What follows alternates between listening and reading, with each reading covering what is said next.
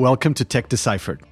We bring you the entrepreneur and investor views on big tech, VC, and startup news, opinion pieces, and research. We decipher their meaning and add inside knowledge and context. We also share our insights and experience with you, with unique nuggets and lessons that we learned the hard way. No smoke and mirrors, no BS. Being nerds, we also discuss gadgets and pop culture news. Hi, I'm your co-host Nuno Gonçalves Pedro, entrepreneur and venture capitalist, co-founder and managing partner at Chameleon and Strive Capital. And I am your co-host, Bertrand Schmidt, entrepreneur in residence at Red River West, co-founder of App Annie. We have both been in tech for almost 25 years. Nuno is based in Silicon Valley, while I am based in the greater Seattle area, having previously worked and lived in Europe and Asia. With Tech Deciphered, discover how the best entrepreneurs pitch, how investors think, and what are the deep trends underlying the tech industry. You can check the latest on our website, decipheredshow.com. You can also connect with us on Twitter at bschmidt and at ngpedro. If you enjoyed the show, do us a favor. Subscribe, give us 5 stars, and or leave a review on Apple Podcasts app or your favorite app. This will help other people discover Tech Deciphered. Welcome to episode 37 of Tech Deciphered. In this episode, we will address CEO and employee activism. How much is too much? We will touch upon a few CEO activism events that are recent. We will also talk about how M&A changes everything. We will then address employee activism, which has become more exacerbated over the last 3 years. And finally, we'll bring it all together. How much is too much? Should you be in the media all the time? How much should your PR department control what you say? How much should you listen to your employees? How much as an employee should you actually speak out? Yeah, I think, Nuno, that's a timely topic. And it's something that, for the good or for the worse, has been changing maybe quite dramatically if you compare the last decade versus how businesses used to be run before. And I guess, of course, it's thanks to change in technologies. You have your cell phone always available. You can talk to people. You can record. You can tweet. You can do video. And I guess step by step, CEOs, employees discover that they actually could have more of a voice. And there might be less a need for a middleman to express your opinion. And as a result, you communicate more easily. If you start communicating publicly, challenges can start to increase. It's a brand new world out there. And as Spider-Man would say, or actually his uncle, with great power comes great responsibility. So unfortunately, sometimes people forget the responsibility piece and maybe they tweet at the wrong times of the day or they say the wrong things without really checking themselves up. And part of it we'll discuss today. Sometimes when you share on social media, obviously it lacks context, it's misinterpreted, or sometimes it's just plainly wrong, which is also the case. So shall we start? How much should one have an opinion on specific topics, geopolitical topics that are important socially? How much should a CEO or founder have an opinion on? And maybe we'll talk about a few examples. Yeah, I think traditionally the approach was if you're in the economic sphere, you are out of the public sphere, you are out of the political sphere, and you are very careful and measured about how you communicate. And usually you have a big PR department all focus on supporting you and the message you are supposed to convey. And you certainly don't go off the cuff. Obviously, things have changed in the past 10 years. It's not easy for a CEO to make that decision to do more, but sometimes you have no choice. I think some interesting examples. A few years back, maybe actually with COVID, we saw some tension about basically, should you be focused as a company on your mission first at the extent of anything else? And we have seen quite a bit happening in that sphere. And maybe two companies have, in some ways, best showcased two extremes. On one side, you have the Salesforce of the world, who is definitely trying to take every topic out there that you can find and trying to push the company itself and its employees to become quote-unquote good citizens and to influence the public sphere. We can remember, for instance, how Salesforce was pushing for new taxation scheme in San Francisco, hopefully to help some people. Others beyond themselves, because I do think that they got at some point some tax break as a company in SF. and that may have rippled to others? Some would say that it was a clever ploy to actually make it more painful for other companies, especially their competitors, to operate in San Francisco.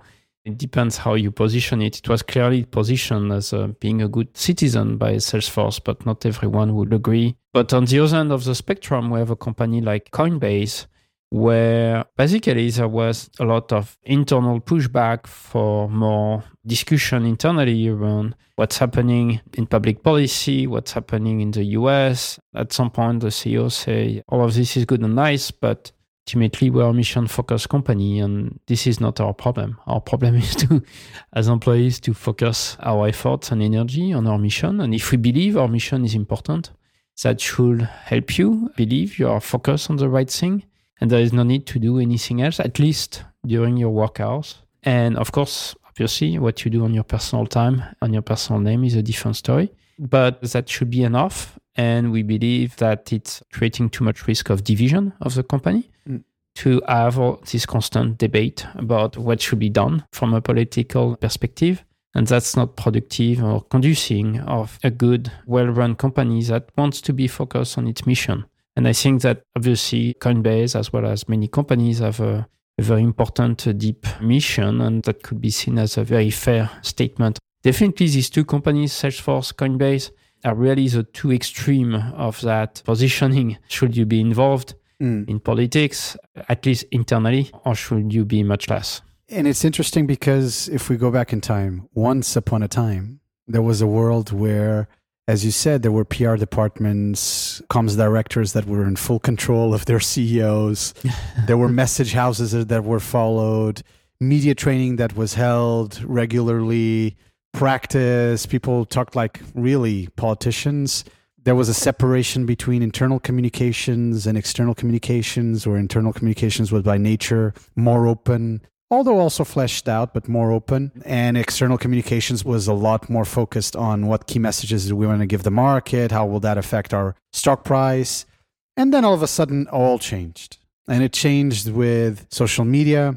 It changed with the leaking of internal memos. It changed with leaking of town halls that were videotaped and recorded.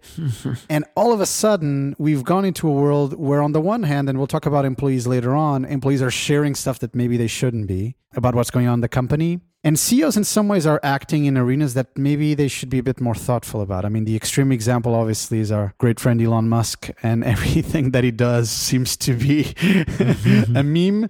We've talked about him in the past. Amazing one-man marketing machine. I don't think it's one man. He has people working with him, but definitely is the meme machine. Not mean, but meme machine. And everything got a bit fuzzy. The distinction between internal and external is not there anymore. People say what's going on in their minds. I share my perspectives on what's happening in the market. Might not be aligned with my board of directors, might not be aligned with most of my company, actually. It doesn't matter. And so we've gone from a world in which people are saying, you know what, we are a company, we have something we want to do. Your logic of mission driven. We are of our own value system, and this is why we abide by. The external stuff is the external stuff. And then we have the other part of the world where it's just like everything's open. And I'll just do whatever I need to do to get my company out there, to manifest my perspectives on what's happening in the market. And I need to be very aggressive and active about it. In some ways, actually, market Salesforce is a little bit more to the middle than to the extreme. Maybe Elon is sort of the extreme example here. Mark is very thoughtful on how Salesforce will show up, right? Obviously, he has his principles. There's a value system that they abide by. Maybe Elon is at the other extreme, which is like, I have perspectives on everything, and Tesla's not the only company I'm running, and this is my perspective right now.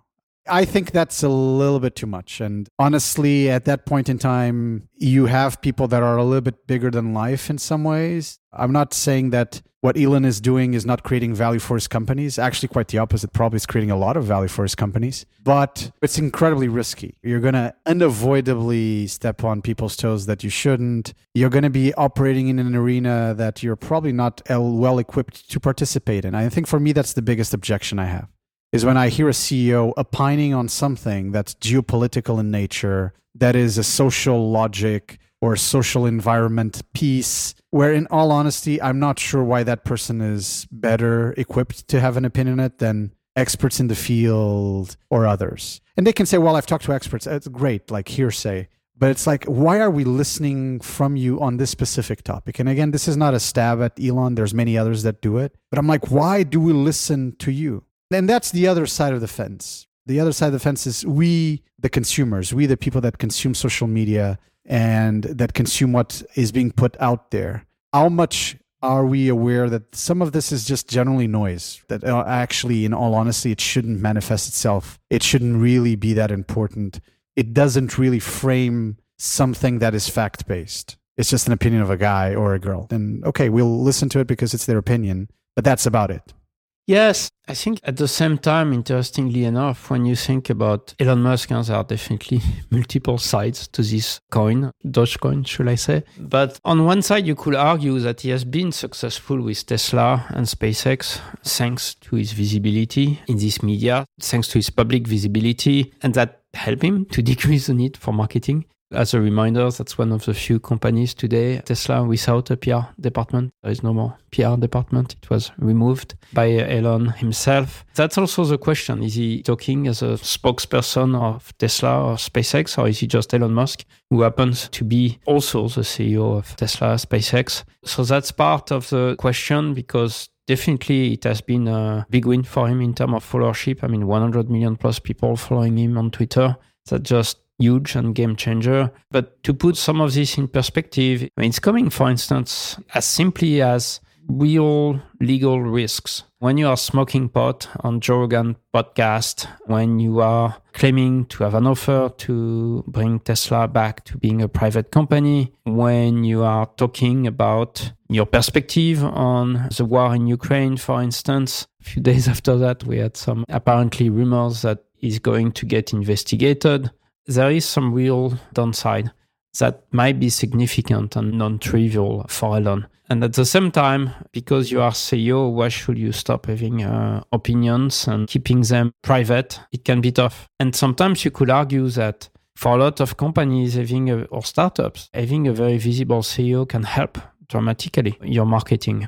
I think there should be a line, and that line should be enforced by regulators. In the US, FTC is protecting consumers. It needs to get involved if it believes that there are things that are being done that are nefarious to consumers, done by a specific CEO, be it who it may be. We're not just talking about Elon. It might be another person altogether. We've seen celebrities getting in trouble recently because of the whole crypto craze. Indeed. And I think that line should be there. The SEC is there to defend a different line, a line around propping up the value of stock, how securities are being actually pushed into the market. And those regulations should be actually abided by. We're not in the far West. There are rules and they need to be abided by. And on the other hand, and I think you and I both agree on this, there are people that are doing well, at least in our opinion, at sharing their opinions without crossing some of these lines. When Aaron Levy at Box is an example that we both discussed at length. You like him, I like him as well. I don't know if he has a PR department or an agency working with him, but the way he manifests his opinions are at times funny. They are clear, but they're not, I think, breaking any laws or going across any sort of boundaries. Maybe tomorrow we'll realize that he has been taken to court by someone. But anyway, but that type of tonality where you still have an opinion. You're Aaron Levy, you're the CEO and founder of Box. You have a view on what's going on in the world. You share that, but you're at that point where I am not crossing the line on influencing consumers to do certain things, on propping up the value of my stock, et cetera, et cetera. There is a way to do that properly. And honestly, if anything, and this is sort of my manifestation, and again, I'm not speaking about anyone specifically, I feel the SEC and the FTC have been very nice in many circumstances towards some of these manifestations. I mean, the crypto craze in particular was silly. People propping up tokens and stuff that had absolutely no vetting on. There was no due diligence, right? And I mean, this stuff lost people money. So what happens? Who's going to defend consumers, right? Who's going to be the voice saying, this is not okay? It can't be the platforms themselves. I mean, it can't be Twitter itself. It can't be the platforms themselves by themselves. I don't think it should be the platform. I agree with you. I don't think it should be the platforms. I think the platforms have a certain role in terms of moderating content, in terms of the activities that are done within the platform, in terms of what is wildly accepted or unaccepted, but they are not the censors. They are not the guys who define the line. The line should be defined by someone that is put there to actually define the line, and those are regulators. And there are the agencies that regulate us, that protect consumers, that protect us in general. Yeah, to follow up on what you said, and there is a lot to go through, I agree mostly with you. Aaron Levie, CEO of Box, definitely a great Twitter figure. From what I understand, he's definitely doing it by himself, and his marketing department doesn't know what he's tweeting in advance. But I think he definitely has been careful and has listened to his lawyers and communication professionals in terms of what he can or should not tweet about. He has probably found the right balance. He's still independent from his company. Sometimes his marketing team might have to do some work to follow up. But at the same time, he's never crossing any lines, at least as far as I know. If we take on some of your points, we need regulators. I agree. In general, I would say it's when we go into specifics that I might agree less, in the sense of we see too often regulators who are themselves crossing the line and going way beyond their charter. And it's happening on a regular basis. And I think it's a huge problem, the overreach of regulators. So yes, there need to be some level of regulations, but it has to be fair, apply to everyone the same way, not just the people you don't like at some point. And it also should not be beyond the powers of a regulator. I mean, there are definitely questions about who should be regulating crypto. It's nice to see the SEC trying to take that over. It's not clear it's in their charter. So once it is, I'm fine with that. But obviously, crypto is a risky space. I think there are many things in crypto that went wrong. If the SEC had wanted to do the right things, they had many opportunities. Recently, there's been a lot of stories about how some of the most senior staff has been living in rebellion to what's happening there. So I think it's not as easy as there are laws and regulators. Sometimes the laws might be wrong, and the regulators might not follow the laws themselves or arbitrarily pick their fights. But overall, I'm like you. I believe that you want to be careful. If you're a public figure, that's fine, but it can be challenging. It can be a lot of work to have to retract some statements. Finding the right balance is important. And that's true that historically, if you look at the public sphere, by being more aggressive, by being more extreme, that might be a way to get more followership faster, and that might tempt people, but that might be dangerous down the line. Yeah, absolutely the case. And sometimes it gets more serious, right? I mean, we have the Jamie Dimon thing with JP Morgan and the hearings in front of Congress. Do you want to talk a little bit about that? Yeah, that's an interesting one, because someone as CEO, whether you like it or not, you are put under the spotlight. And I think Jamie is someone who's probably going for the spotlight, but in that situation, sometimes you are forced to. And quite recently, there was a hearing in front of Congress where some questions were asked of CEOs, and at some point you are forced to take a side. You cannot always be in the middle trying to please everyone, and in some ways that might be what you have to do as CEO to please everyone. But up to a point, there was this interesting statement from him answering some questions about stopping oil and gas production or investment for the bank. Some representatives were asking them to divest their investments. And he put a strong statement, which I believe was to his honor, that putting brakes on oil and gas production would be a road to hell for America. That was a very strong statement, very atypical of a Wall Street CEO. But I think at some point you also want to put a line in the sand, because at some point, if you keep agreeing on some things, you're just going to be bad business, and that might be very far from what you believe yourself. Yes, and ultimately you have to stand for something. Exactly. The wishy-washiness that we see sometimes in politics, unfortunately, actually doesn't work as well in some cases in the corporate world. Up to a point. Certainly when it comes to managing a company, for example. And we know there's wishy-washiness as well in managing companies. But the point I'm trying to make is there is an effect that is very strong in that wishy-washiness at times. If you are the CEO of a company, for example, right? And you say this day once, the other day, whatever. Actually, the market, if you're a public company, could crash you, right? And could destroy you. I mean, you just said 3 months ago, your strategy is X. Now it's Y, and what happened? So again, I know that sometimes some of these argumentations are less related to the core of the company, but in the case of Jamie, obviously, for example, there was a lot of not just trades put into question, but also later on, he had a very public view on crypto. And I think part of it was warranted, which was this notion that crypto and Web3 was, in some ways, there was a lot of noise in it. There was a lot of things in it that were not proper, that weren't right. he may have manifested himself in the wrong way. He had to sort of backtrack some of his comments later on, as his own bank and the company that he leads has had to go into it as well. But here's a case of, honestly, there are effects on your business, and those effects on your business need to be taken into account and need to be put forward in a strong way. Maybe slightly changing tack. Everything is great if you're the CEO and if you're the founder of the company until you're acquired.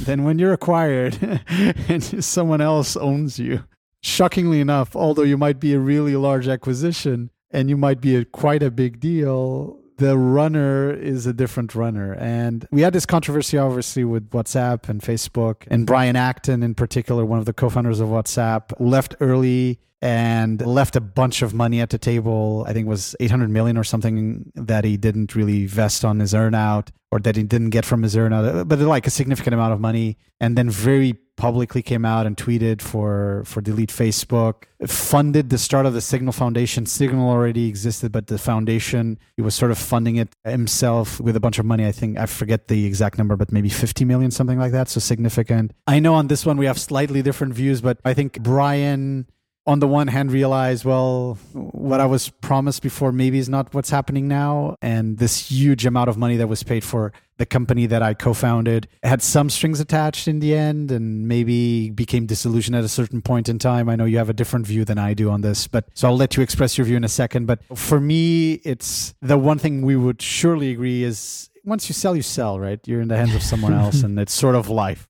He came out publicly. He was very aggressive about it. His co-founder, Yen Koum, was not. He put money where his mouth was with Signal and the Signal Foundation. I have to say, I still believe it took some balls to do that, and it still took balls for him to leave earlier than his earnout was done, although he still made a lot of money out of it. I understand, but M&A does change everything.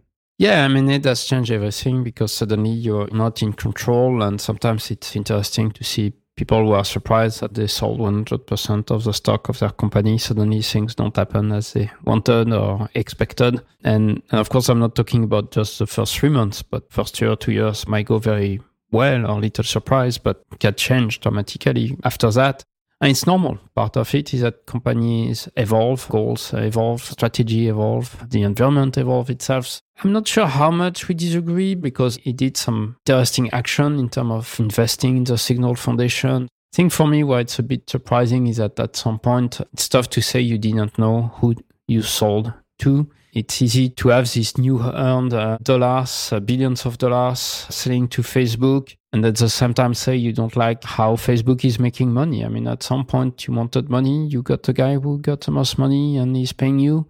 And if you really didn't like the company, the guy, just don't sell your business. But at the same time, if WhatsApp, from my perspective, was never going to monetize its product, it would have never been worth much at the end of the day. The only way for this company to be worth 20 billion or more was to definitely find ways to monetize. And it's tough to monetize to the levels we are talking about, 20 billion worth, without basically doing some advertising and leveraging the brand, doing cross promotions, leveraging the data. So again, I respect, but at the same time, I feel that it's easy to have remorse after selling for so much. I agree with everything you said, and obviously 20 billion is a lot of money to pay. Initially, it was 19 billion. I think when the transaction was done was 21 point something billion, and part of it was as an earnout, as I discussed and mentioned to Brian and Jan. So they made a lot of money. There are things that are probably discussed within the logic of the deal, of how the asset's going to be used after it's acquired. I don't think it's out of the realm of possibility that when that discussion happened, that WhatsApp was seen a little bit as a community driver in terms of messaging, encrypted end-to-end, and not by itself a source of monetization in and of itself. It might have been that was part of the discussion. It might have been that there was a discussion where certain stuff was promised and then lawyers go and do agreements and that's not in the agreements and nobody really did the final check because the amount is so big at some point you're like, I'm not going to have an argument on that clause. I'm giving you a little bit more benefit of the doubt, I think. I'm not saying they were naive or there were naive people in here, but deals are complex and I'm sure there were things that were promised in how things were done. I'm not sure he would be as vocally aggressive as he was on the whole end-to-end encryption of WhatsApp. And still, Facebook is mentioning this. I just saw an ad yesterday where Facebook is talking about end-to-end encryption. I was like, how is that possible? If then you serve me ads in your platforms that are just matching the conversation I just had. I'm not saying they're lying. I'm honest to God, not saying they're lying, right? I don't want to get sued, but honest to God, all of us have had this experience. We have conversations on WhatsApp, and then we get served ads that magically are not just on the same topic, sometimes literally on the same thing that we just had a conversation on, either on Instagram or Facebook. What's going on? And so it can't be that it's end-to-end encrypted. I mean, just it can't be. So again, there are manifestations out there of what was done that lead me to believe there were things discussed in that deal that really didn't follow through. The fact that we still see these ads leads me to believe that there's still things that are being propagated out there that might not be totally true or kosher. But again, I'm just a guy who has 10 different messaging tools on his mobile phone, so it's fine.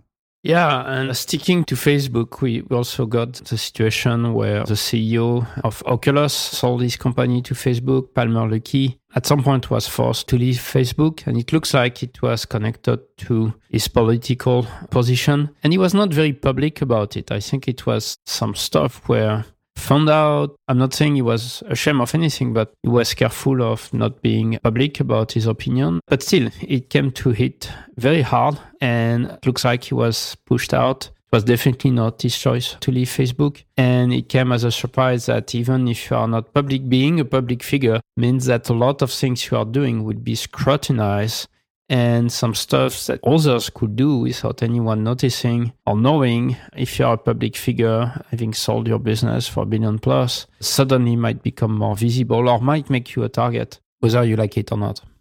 Yeah, I think political views coming into the fore in an explicit way that affect the company is one thing. I think political views coming out to fore, but they don't really necessarily affect the company much is a different thing. Again, it is what it is. He also did very well in this transaction, I'm sure. It's sad that maybe it ended in the way that it did, and I'm sure that he's enraged for a variety of reasons. I don't have an opinion on who's right or wrong in any case, but that would be my line. My line is, if it came to the fore and it has a direct effect on the company, it's one thing. If it doesn't, then it's not okay. I mean, people have their own lives, right? Yeah, you have your own life, you have your own opinion, and you're entitled to them. And if on top of it, you are not especially public about it, to think that you can get fired for political opinions and views seems, especially when they are not specifically extreme, feels very surprising. I actually don't think it's okay, to be frank. Maybe switching tax, and there's plenty of examples of all these M&A changes everything. And we didn't want to take a stab at Facebook. These are two very notorious cases, but there's many other great M&A transactions that Facebook did that didn't end up in this way. And many other companies have even probably more examples than Facebook. So again, we didn't want to take a stab. But switching tack to employees and employee activism. We already talked about all the leaking of memos that's going on and recordings of town halls and journalists that know stuff immediately after it happened, or sometimes when it's happening. I guess there's maybe a live blog of people sending stuff to journalists. I'm not sure. But there have been very strong views by employees manifested on a variety of things. And maybe we start with, shall we build things for military or not? And the whole example around, for example, Google. And Google working or not working for the military and their employee views. Yeah, it's very surprising for me, this movement. I mean, to go back to your point about leaking memos, town halls, I mean, if you take Google, that's really a way the company was built on, to have these town halls where you can talk freely. There can be an honest exchange of ideas and perspective. And suddenly you cannot do that anymore, because if everything you say, everything you present got leaked to the press, it's very difficult to be transparent and honest as you would like. If you take a Google, it's really a change of mentality, how you have to work. If you cannot, again, run the business how you used to, because now so many things leak out easily. But if we go back to your point, building for the military or not, recently Google kind of abandoned its efforts, and they were not that big to start with, to work and support the military. And of course, obviously, others don't mind. They have competitors, others like Microsoft and others, on top of course, typical defense companies. I think for me, it's pretty hard to understand that there is so much pushback, because if you are not supportive of the military of your country, or at least doing work and support, in some ways for me, and maybe we are moving to opinions, but that's what a lot of companies are doing everywhere in the world, to support directly or indirectly your military. Google obviously has a lot of employees who are not even American citizens, but it starts to get very murky for me. And I understand at some point it's Google decision, but it feels like it was not Google decision. It was some employees pushing an agenda. And Personally, I feel better if the best companies support the US military. From my perspective, it will be a better outcome because it will create a stronger military and it will create a better military. The last thing I want is an understaffed, undermanned, under-equipped, ill-equipped military that just create more mistakes and more risk from my perspective. I definitely expect in other countries that companies actually have no choice but to support the military if they are asked to. So at the very least, it should be the company decision, not a small slice of employees who decide. Two different topics. One is the whole leaking thing. On the leaking thing, I don't want to be a brute, but honestly, it's very simple. If you leak stuff with a very specific purpose of informing journalists and others on what's going inside the company, I mean, honestly, unless magically that's a value of the company, you should be fired. I mean, it is what it is. There has to be a degree of openness in town halls and sharing that is not conducive to then people just sharing stuff outside of the realm of the company, which is a trusted realm at the end of the day in doing so. Unless, again, as I said, it's part of the values of the company that you're very open and you share everything. I mean, I don't know companies like that, but maybe they exist. For me, it's a fireable offense. In all due respect, it's not okay. And sometimes it might actually have confidential information on the company. There might be other things that are discussed in those town halls that are strictly confidential. So again, absolutely not acceptable. Absolutely not acceptable, right? Totally in agreement. You cannot run a business like this. You absolutely cannot run a business like that. The second topic is, should you serve military or not, etc. I'm not going to have a particular perspective on the Google example and whether they were just peer pressured. Google's done business with military and defense for decades. They have as one of their core industries that they serve in several of their product offerings, including Google Cloud, etc. So honest to God, it is sort of what it is. A couple of points I would make. One, at the end of the day, the notion that a lot of innovation actually gets driven by money from government is there. It's true of the US. We always forget that venture capitalism, we talked about it in one of our previous episodes on VC. A lot of Silicon Valley was funded on that, on public-private partnerships, on money from defense. And we should not forget that. A lot of the amazing tech we have was funded by defense. The second piece we should not forget is it still the case today? We have DARPA, for example, leading the way on many things. We use the internet, right? DARPA funded this thing early on, right, guys? So again, the defense agencies have put money into stuff that we use today as consumers. Thirdly, GPS.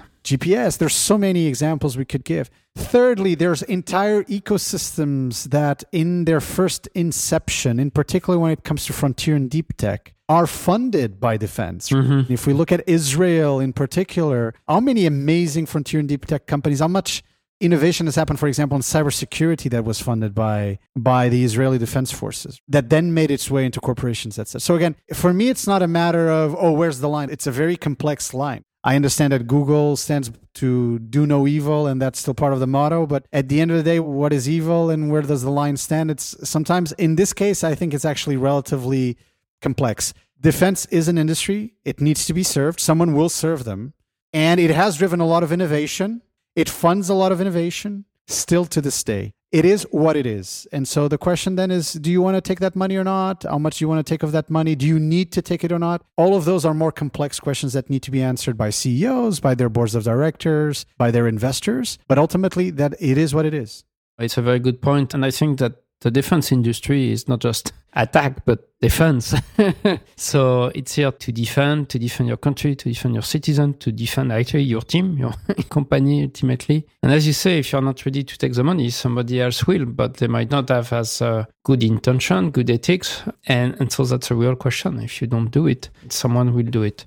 On some other topics, not just this one, we have seen companies being influenced by employees for different situations. For instance, some companies end up firing employees because they were not fitting well enough in their environment. Apple fired pretty visibly someone who was just joining the business, Antonio Garcia Martinez, a writer who dared to write a book. And I actually wrote this book at the time, and it's definitely entertaining. And yes, there are some points you might agree, disagree on how it's presented, but it's a book written to be entertaining. And if I pick so many movies or music that are designed to be entertaining, and I start to pick the sentence and what he said, and I say, oh no, I really don't like what I'm hearing, and it's shocking, and I cannot stand, and let's absolutely never hire this guy who dared to write such a thing because it was entertainment and it's bad and it's shocking how I see the world. I think it's really not okay.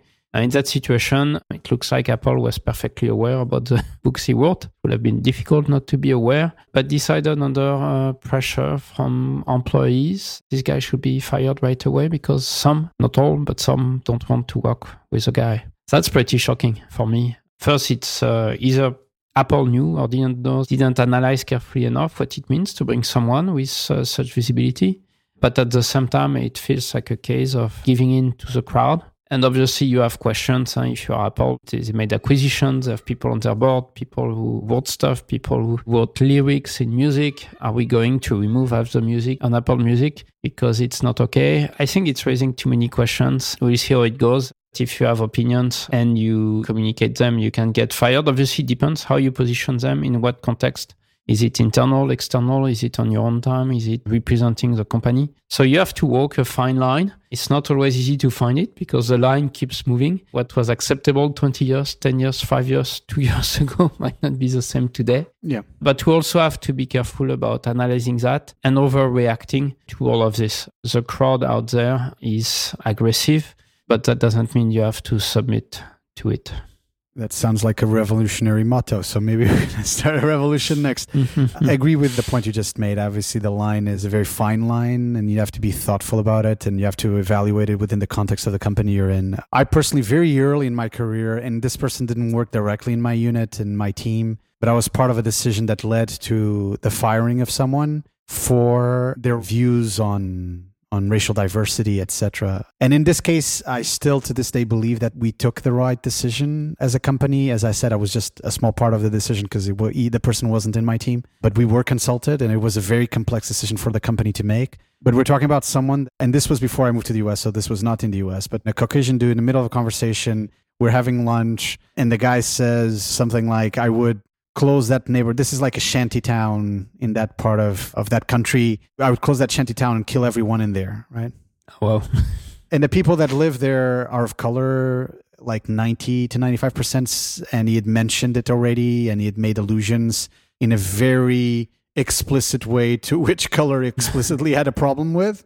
And there was a guy next to him who was one of our consultants who was a person of color and of that specific color. And in the middle of this tirade, the guy says, well, it's not about you. I respect you. You're my coworker, whatever. But if that was the case, honestly, how can we then continue working with this person? Like, this is insane. And people would say, well, but he was manifesting his views in an environment which is a lunch. And he said to the other guy he wasn't talking about, it's like, yeah. No, if you talk about killing people in a whole neighborhood, no, come on. But he said, I would just close that thing so that nobody would go out and put it on fire. Those are the exact words.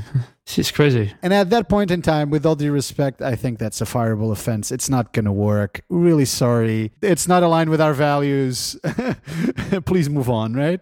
What you describe remind me also on occasion we had to make a decision to fire someone on similar circumstances. And it's obvious that if you are hateful and you are in a company, you are working with other people, if your attitude is publicly to your colleague in front of them hateful, I mean, that's a fireable offense. That's it. And that should be. As a company, you are here to provide people an opportunity to join a business, to make money, to develop yourself, to benefit from it, and not to be afraid of your colleagues. I mean, this is just not okay. This type of situation can be very shocking. Absolutely. But I will say when it's black and white, it's bad, it's horrible, but in some way it's easier because you can make that decision. It's when you are in that gray zone where it's tougher. Bertrand, you feel this is a binary decision, but I had a conversation with someone I respect a lot who said, well, it's not that easy because this was done in the context of a lunch and he said to the other person that wasn't about the other person. I was like, mate, I mean, all due respect. It's like some guy comes and says, maybe one day I'll just come with a machine gun into the office and just kill everyone. And we're like, oh, yeah, cool. He said it within the context of lunch and...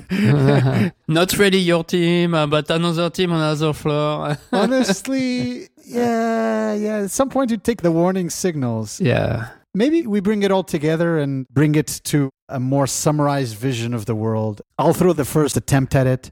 The first thing that is interesting for someone to actually think about is the time that you are spending on media or alerting people on the situation that is happening impactful and important, either for you individually, but more importantly for the company. And I remember a book that I still love, From Good to Great, from Jim Collins, where he has this one chapter on leadership, and he talks about level 4 and level 5 leaders, where level 5 leaders are the ones that have the best performance. And he actually did some analysis, and I remember, I haven't read the book in a long time, so if I get this wrong, I apologize to everyone and to Jim. But I believe he was saying that actually level 5 leaders, which again are the best leaders in terms of performance of their company, had literally half of the media mentions or interactions than level 4 leaders. And what's fascinating about that stat, that level 5 had around half of the mentions or interviews in media than level 4s, is it's actually based on a relatively scientific study. They looked at a bunch of years of data. And maybe that is the point. The point is that if you are, in general, a great successful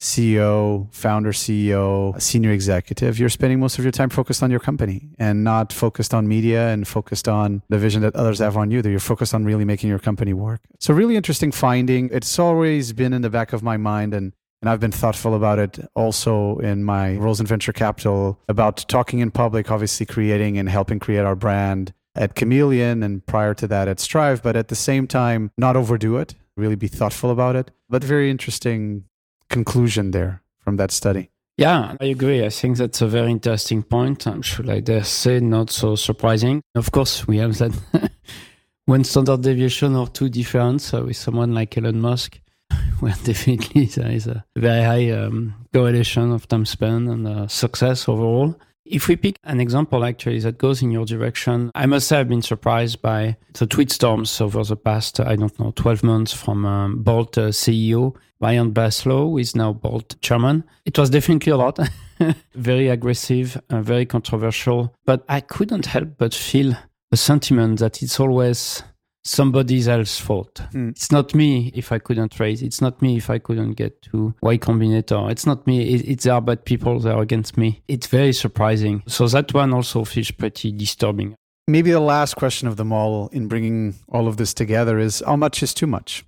How much is too much? How much should you exaggerate in creating a little bit of this reality distortion field, what I call smoke and mirrors? Obviously, as an entrepreneur, there's always this notion of fake it till you make it. And not just entrepreneurs. We've seen very large companies being led by very senior people doing similar things. The good old days of vaporware at Microsoft come to mind. But how much is too much? We have obviously the case of Theranos, where the view is that it was too much and that there was maybe really fraud involved in the claims that were made. And WeWork's Adam Newman and what he did, and was it really fraud or was it not fraud? And it was really more about propelling and creating this imagery that WeWork was something that it was not in the end, that WeWork was a platform, it was software enabled, and it wasn't about just real estate. And then now we sort of realize it's really all about real estate. So how much is too much? How much is too much? I'll offer my 2 cents. You have to be always running a little bit ahead of schedule in some ways as a CEO.